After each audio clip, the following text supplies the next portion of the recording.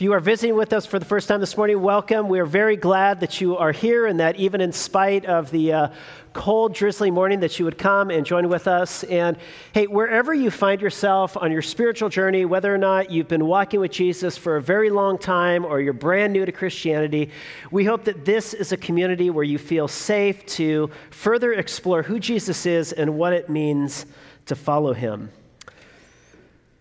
Now, this morning we're going to be continuing on in our series that we began a couple weeks ago called God and Sexuality. And so if you have a Bible, why don't you open with me, if you've not already done so, to 1 Corinthians 7. 1 Corinthians 7. 1 Corinthians 7. Are you all there? All right, let's pray together. Father, we give you thanks and we give you praise that you have spoken to us and you have revealed yourself to us in your word. And we ask, oh God, that as we open up our Bibles, that you would open up our hearts and our minds, and that you would speak, and that you would make us attentive to your voice, and that in hearing your good voice and your wisdom, that we would be changed, that we would be instructed, that we would find guidance, and that our lives would be changed.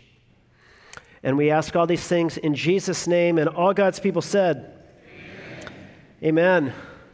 So as we continue on in our series this morning, today we're going to be talking together about the topic of marriage and divorce. And I'm going to be sharing with you a message entitled Marriage Outside of the Garden. And what we're going to be specifically talking about are the difficulties and challenges we can face when we are in marriage. Now, if you're not yet married, you can think, well, this is maybe for married people, it's not for me. But actually, the best time to talk about marriage in many ways, the best time to actually give some reflection on what leads to divorce is before you have one. And to actually get some time preparing and thinking about what leads to a healthy marriage. And so that's what we're going to be talking about today. So this year, my wife and I are celebrating our 20th anniversary.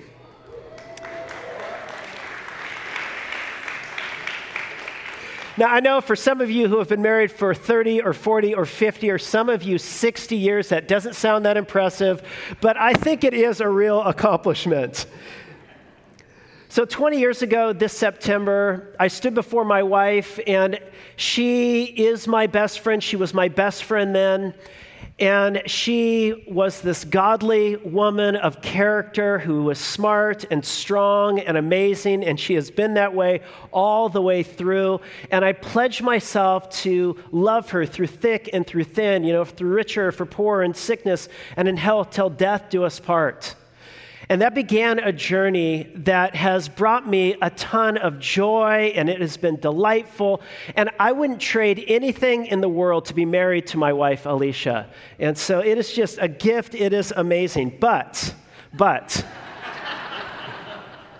we have had our rough patches. And Alicia and I have had moments. We have times in our marriage where we have sinned against each other and we have hurt each other, where we have spoken past each other. We have had moments where we have yelled at each other at the top of our lungs, where we have, out of our own hurt and pain, we have inflicted more hurt and pain on each other. Now, some of you are looking at me and you're thinking, you have, Pastor. How could you? You're a pastor. But I would gather that almost no one in this room is thinking that because you all have been there. And you know that marriage can be a very difficult thing. It can be incredible. It can be life-giving, but it can also be full of challenges and difficulties. And there are many and varied reasons for the challenges and difficulties. And of course, one of the reasons is that because when you get married, you marry a sinner, and your spouse is a broken and sinful person. In fact, your spouse's spouse is a sinful and broken person. And your spouse's spouse also has some issues, don't they? Some of you are just figuring that out. You're like your spouse's spouse. That would be you. And marriage is difficult because people change. Lewis Smedes once quipped, he said, "My wife has been married to 5 men, and all of them have been me." And a death of a parent, menopause, depression, a midlife crisis, a faith crisis, retirement, success, failure, a whole number of things can bring changes in who we are as people. And that can have an effect on the people who we're married to. Marriage is difficult sometimes because people don't change. And some of you, you've tried very, very difficult or very, very hard, and you found that it is difficult to change the person who you're married to. And some of you thought, early on, you thought, man, they're going to grow out of this. They will mature. They'll change. I know it. And then you get further and further on in marriage, and at some point it occurs to you, they're not going to change. I'm going to have to deal with it. Marriage can be hard because of any number of issues relating to sex or money or in-laws or children or our fears and our insecurities or the dysfunctional patterns and family systems that we grew up in and we've never quite learned to shake. And so marriage can create all kinds of difficulties, and as a result, marriage can oftentimes be a place where instead of experiencing joy and the richness of a deep, abiding relationship, we actually experience some pain and some difficulty.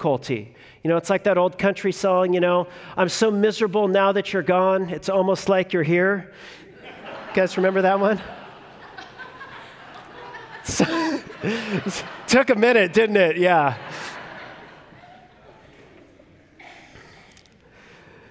But when times get tough, when marriages get difficult, oftentimes the temptation is to walk away or to check out. And sometimes that might mean actually filing for divorce or separating. Sometimes it might just mean you're checking out. You said, I've tried and I've tried and I've tried and I can't get a divorce because what are the children going to think? What's the church going to think? So I'm just going to stick in it. Or maybe you actually do pull the trigger and you walk away. Some of you perhaps are in a place right now where you have been through a divorce and you know the pain of that. You have been now on your second marriage, some of you on a third marriage. Some of you have grown up in homes where your parents divorced and you experience the repercussions of that. And so marriage can be a place of difficulty. It can be a place of pain. It can be a place where we can sometimes feel like we want to walk away. We want to check out. We want to give up. Well, if you have ever found yourself in that place, you are not alone, because apparently there was a group of Christians in the first century church in Corinth who were struggling with the very same thing. In fact, Paul actually writes in this letter to encourage Christians who are in many ways struggling from some serious issues in their marriage. Now, within first century Corinth, it was very, very common for people to get divorced. And so people, when they'd find difficulties in their marriage, they would be able to just quickly and easily get divorced. And so divorce in the first century was widespread and it was rampant. Seneca, the famous Roman philosopher and statesman and contemporary of the Apostle Paul, he said this. He said, "Few women blush at divorce and reckon their years not by the number of consuls, but by the number of husbands. They leave home in order to marry, and they marry in order to divorce." And it was very easy to get a divorce in the first century. You wouldn't have to hire an attorney. You wouldn't have to go to court. You wouldn't have to go through, all of the litigation. You could actually just either move out of the house if your spouse owned it, or you could kick your spouse out if you didn't want them there anymore. And the moment they moved out, you were free from that marriage and you could go and you could get remarried if you wanted. And so as a result of how easy divorce was, it was rampant and it was common. And apparently what was common in the culture was seeping into the church in Corinth. I wonder what it's like to have issues and the values of the culture to seep into a church. Could you imagine what that's like? Some of the same practices that happen in the broader culture actually surface in the life of a church. Well, that was happening in first century Corinth. Paul sees these problems. He sees marriages are falling apart. And one of the reasons why he's writing to this church is in order to provide them guidance, yes, on the broad issue of God and sexuality, but also on the specific issue of marriage and divorce. And he covers that topic in the verses that we are looking at this morning. And so I want to invite you to join with me as we walk through these verses. They can be broken down into two major sections. The first part, Paul deals with a marriage between two Christians. In other words, these are two followers of Jesus who are in the church in Corinth who are considering divorce. So he first addresses that issue. And then the second set of verses, he discusses the issue of mixed marriage. In other words, a marriage between a Christian and a non-Christian. And as we look together at what Paul says to both of these types of marriages, we learn principles for ourselves and our own lives when it comes to marriage, whether we are single, whether we are divorced, or whether we've been married for a month or we've been married for 60 years. We find principles here that are fertile for provoking rich and vibrant relationships with each other. And so let's look together at what Paul says in these verses. Now, notice what he says in chapter 7, verse 10. Look at how he discusses the marriage between two Christians, verse 10.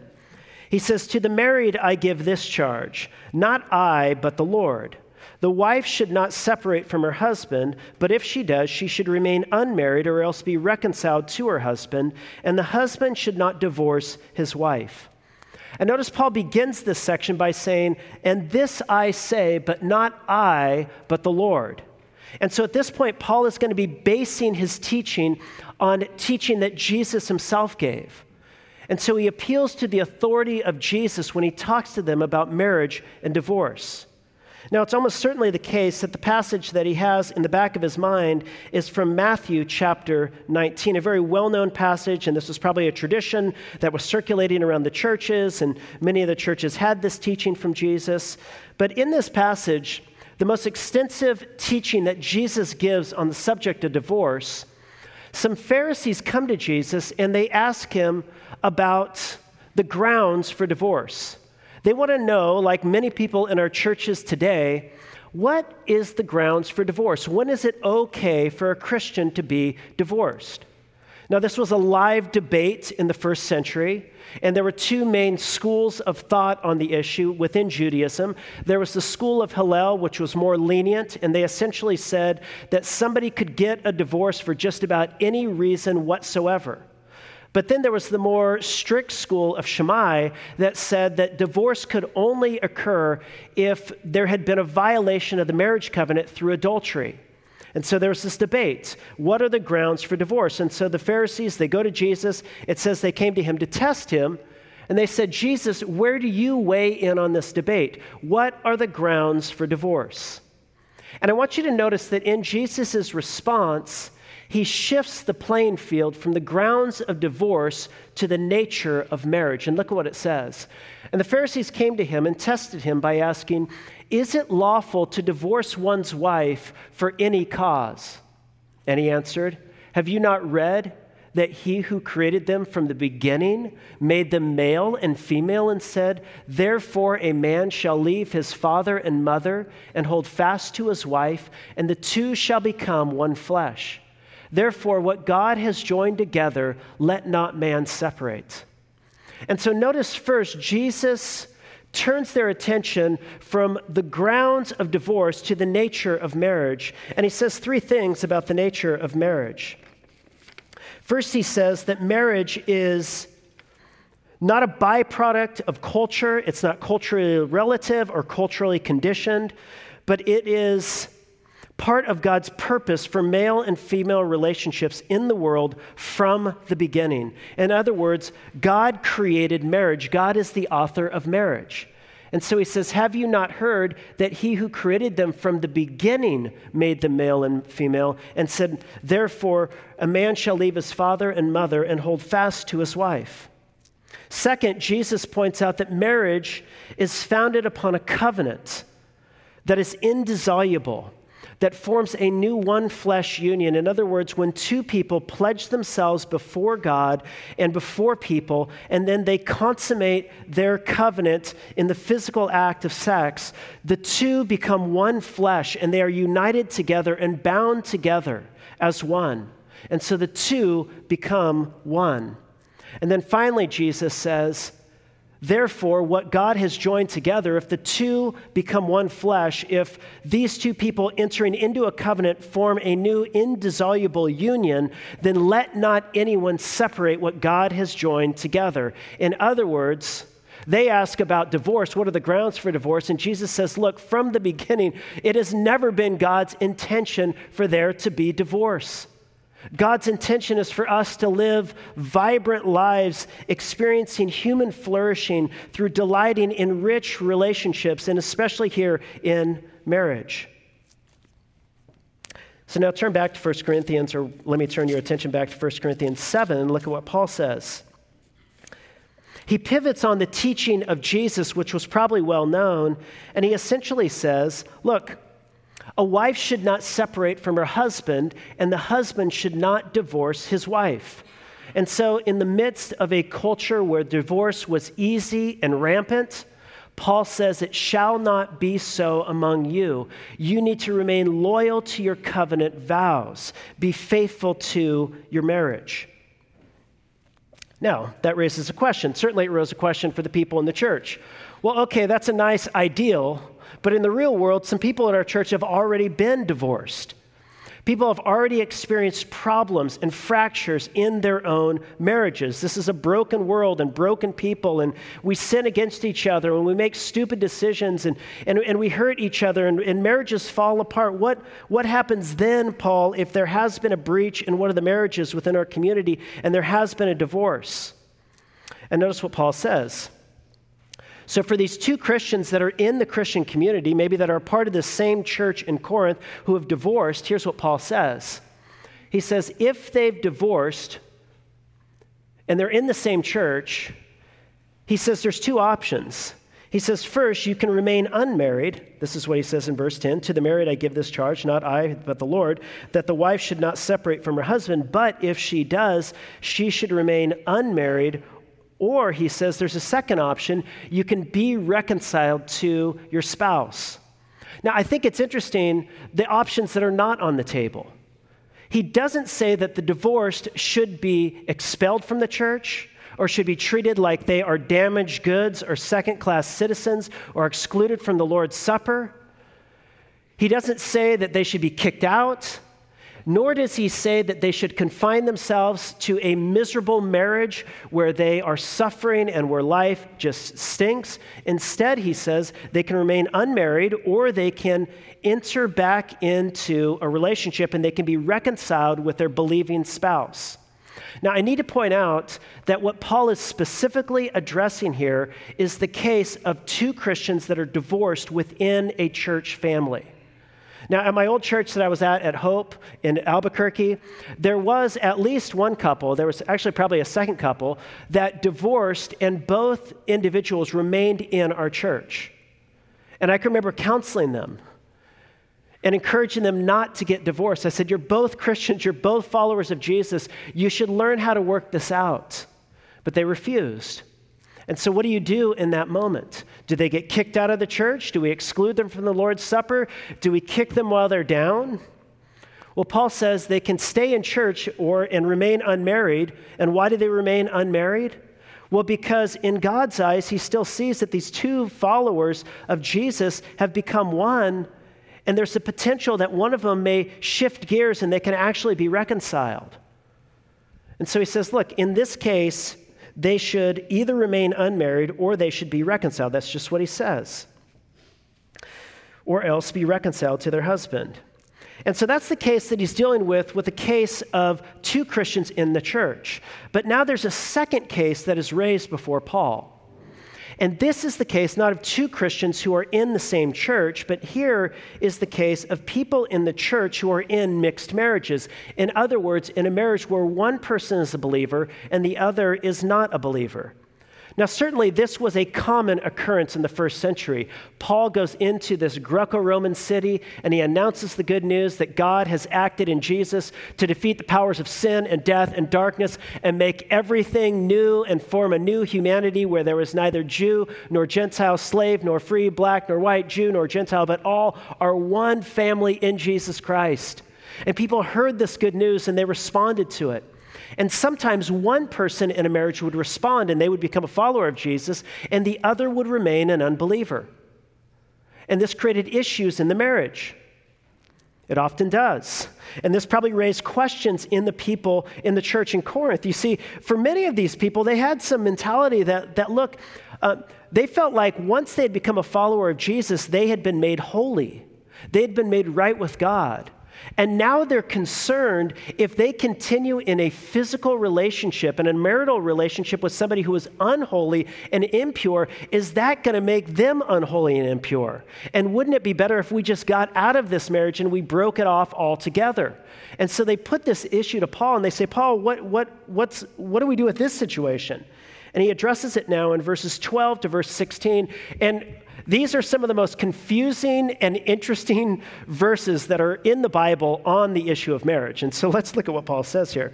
He says, "To the rest I say, I, not the Lord, that if any brother has a wife who is an unbeliever, and she consents to live with him, he should not divorce her.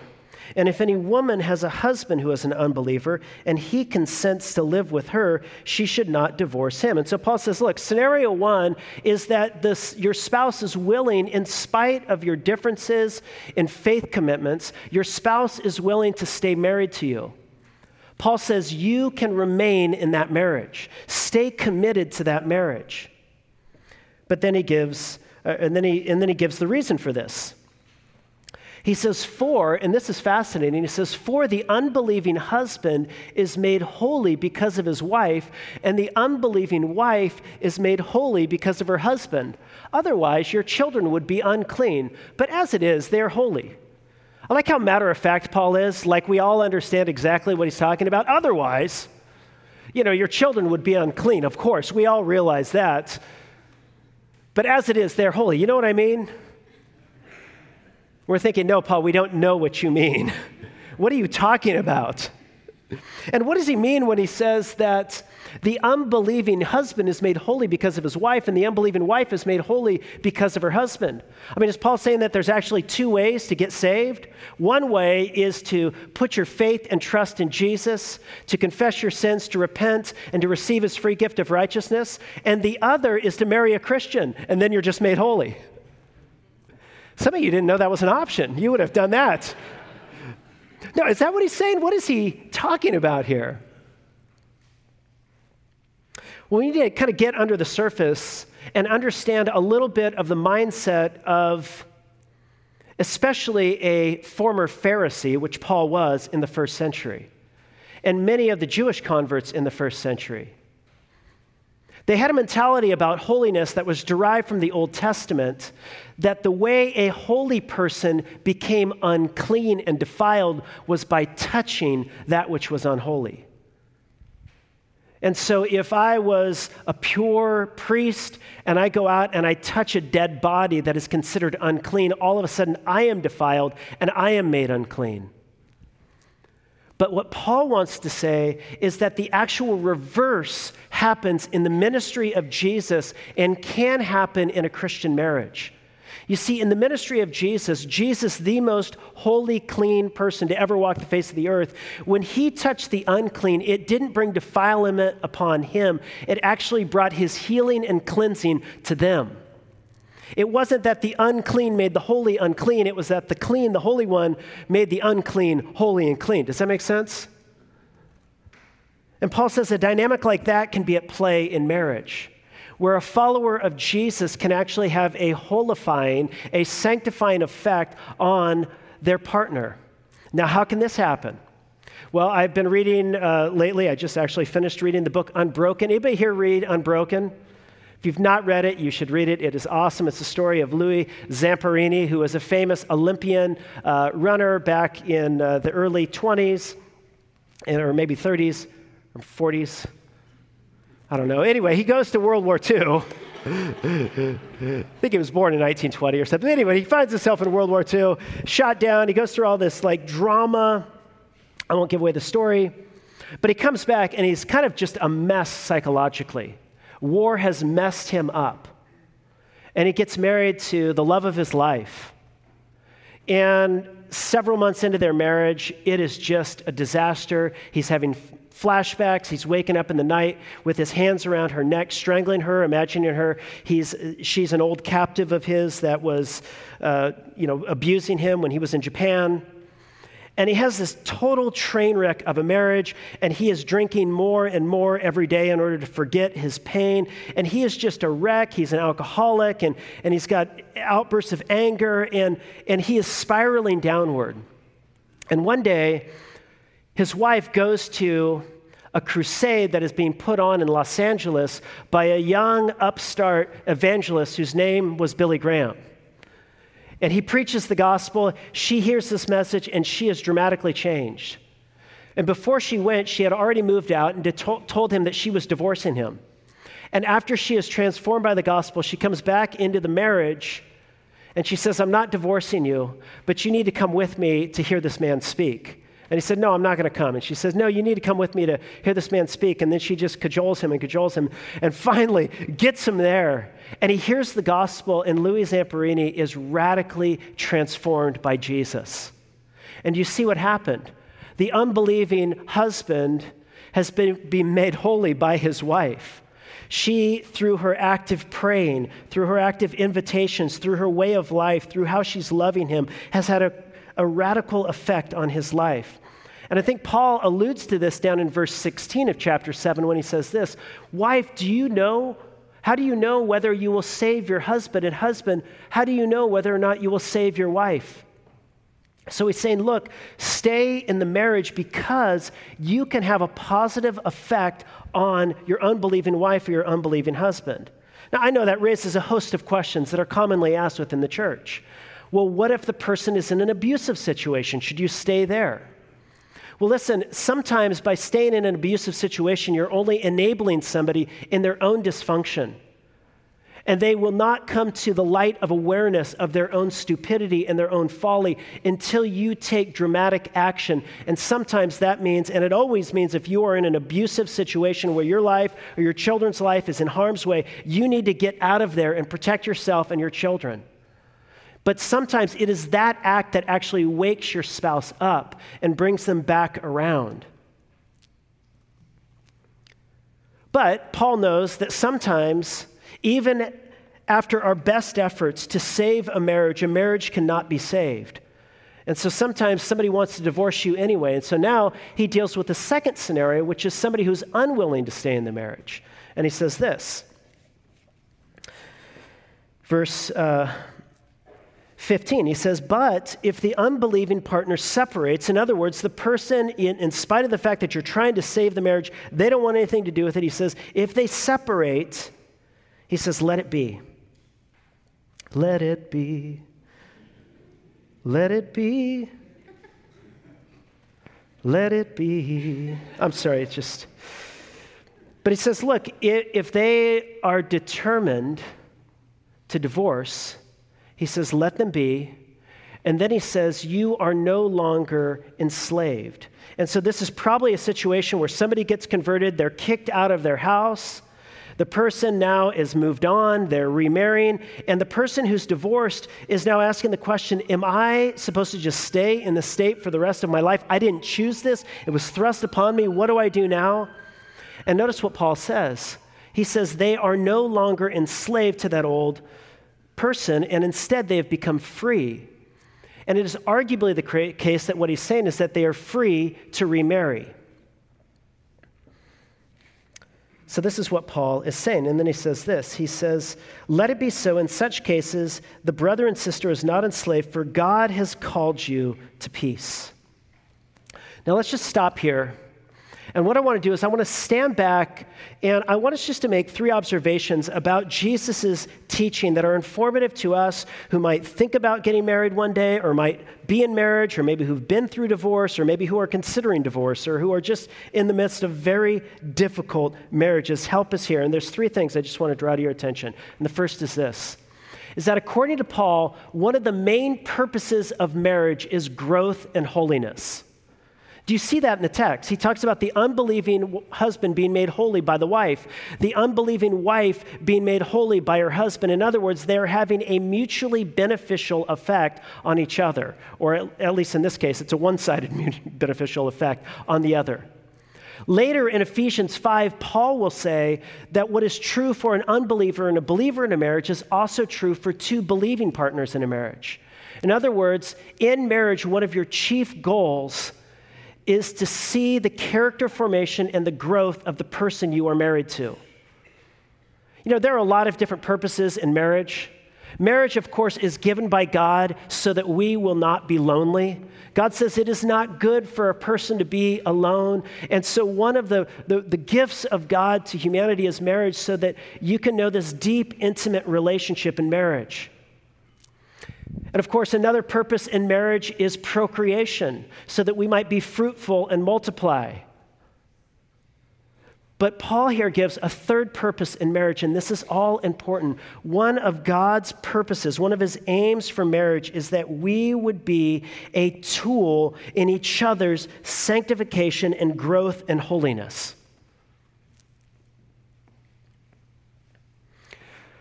Now, you all have problems, don't you? You are a congregation full of issues, and your pastor has problems, and he has issues. I have rough edges, and you have rough edges that we need shaved off. And one of the crucibles that God takes you into that will shave off some of your hard edges in your life, in your personality, in your character is in marriage, because it is here that you can't hide. I mean, you can hide, but for only so long. And you are exposed.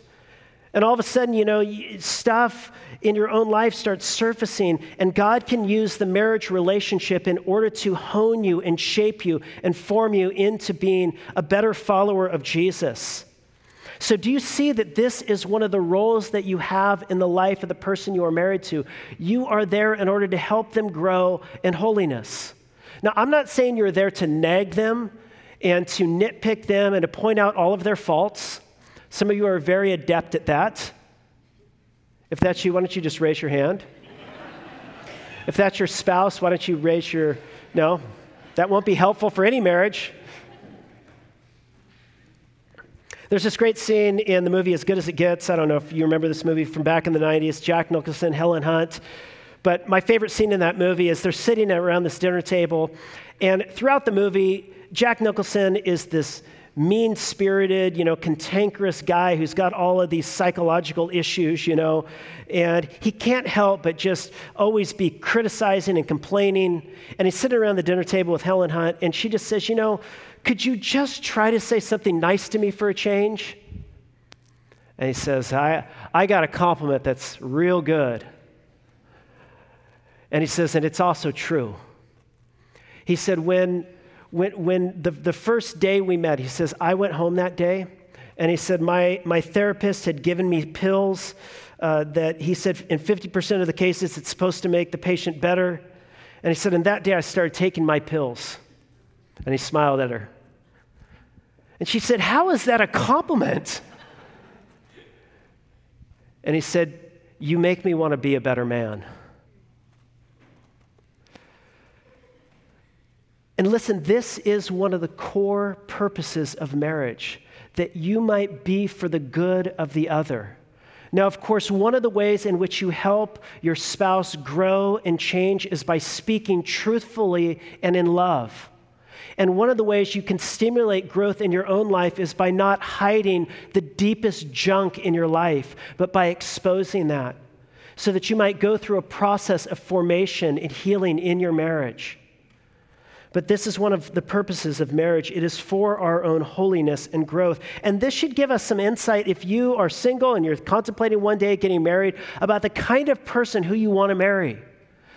And a good question to ask, in addition to, am I attracted to this person, and are they godly, and do I get along with them? Can they be my best friend? But another important question is can this person actually help stimulate and grow me in holiness? Are they making me a better human being? It's a very important question to ask. So number one, One of the main purposes of marriage is growth and holiness. Secondly, the second observation I have from this text is this, and this is so important. The alternative to divorce is not no divorce, but reconciliation.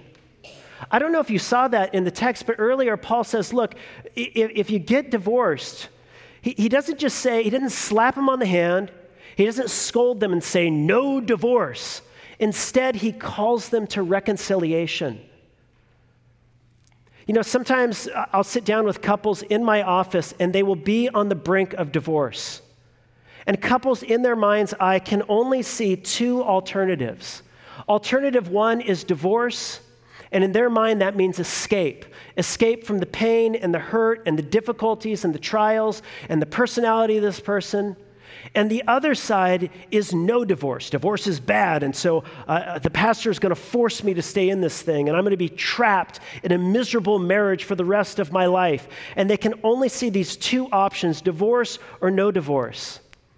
But according to Paul, according to Jesus, according to the Bible, those are not the two options. There's a third option, a better way, and that is the way of reconciliation and healing. Ultimately, God's desire is for us to find reconciliation and healing in broken relationships and broken hearts and broken lives.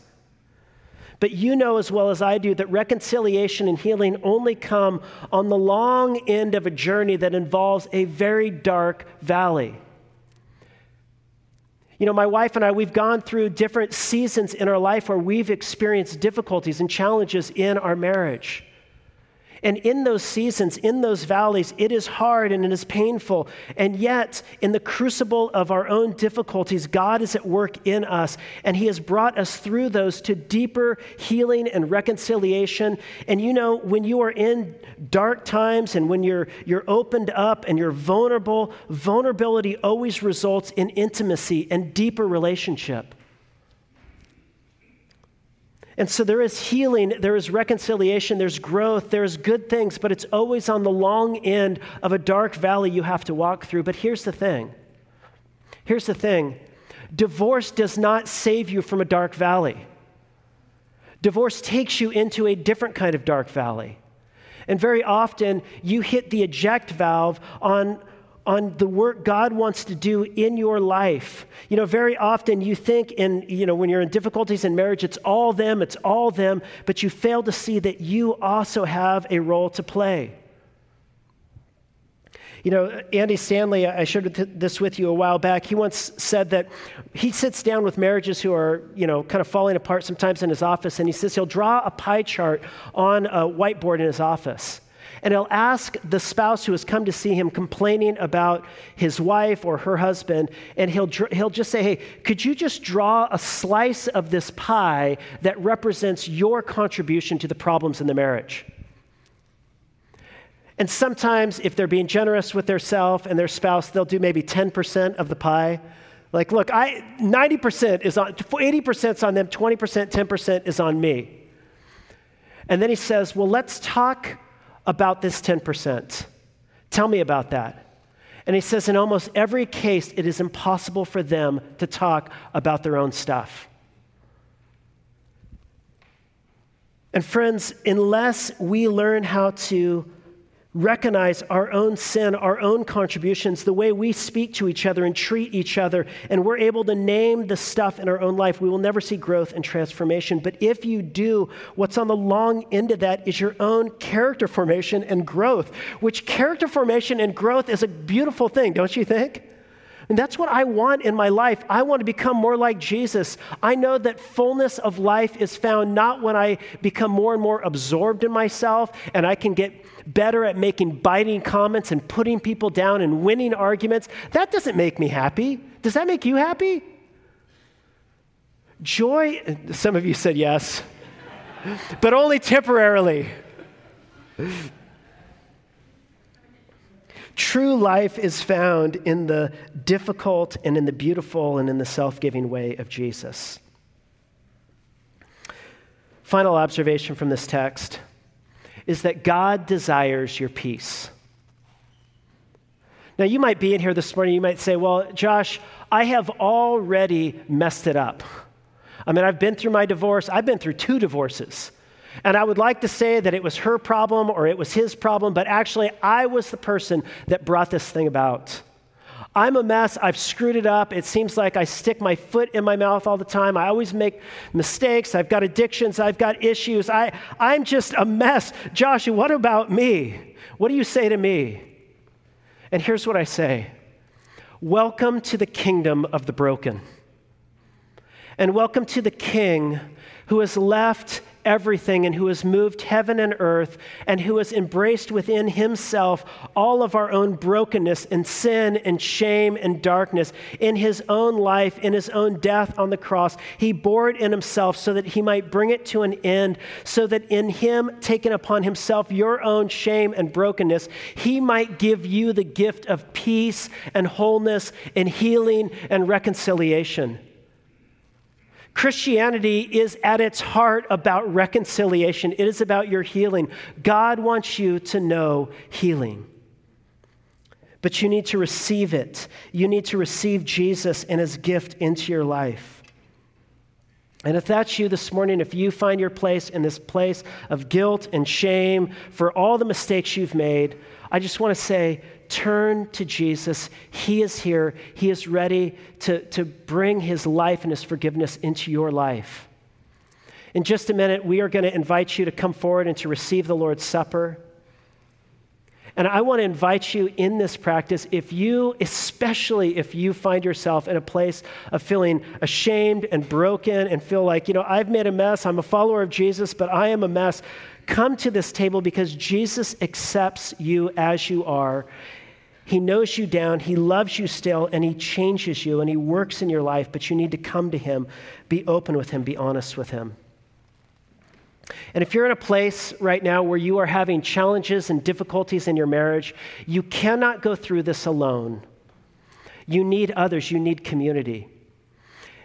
In the next couple weeks, we're actually going to be launching a couple new groups, support groups for some men and women.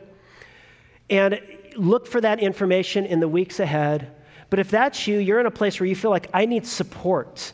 I need people who can walk beside me, who can help me, who can encourage me. We're going to be starting groups for you, and we will invite you to get in and get a part of those groups and stop living a hidden life, but expose yourself and become known, because you will not find healing until you come into the light and you receive the grace of God.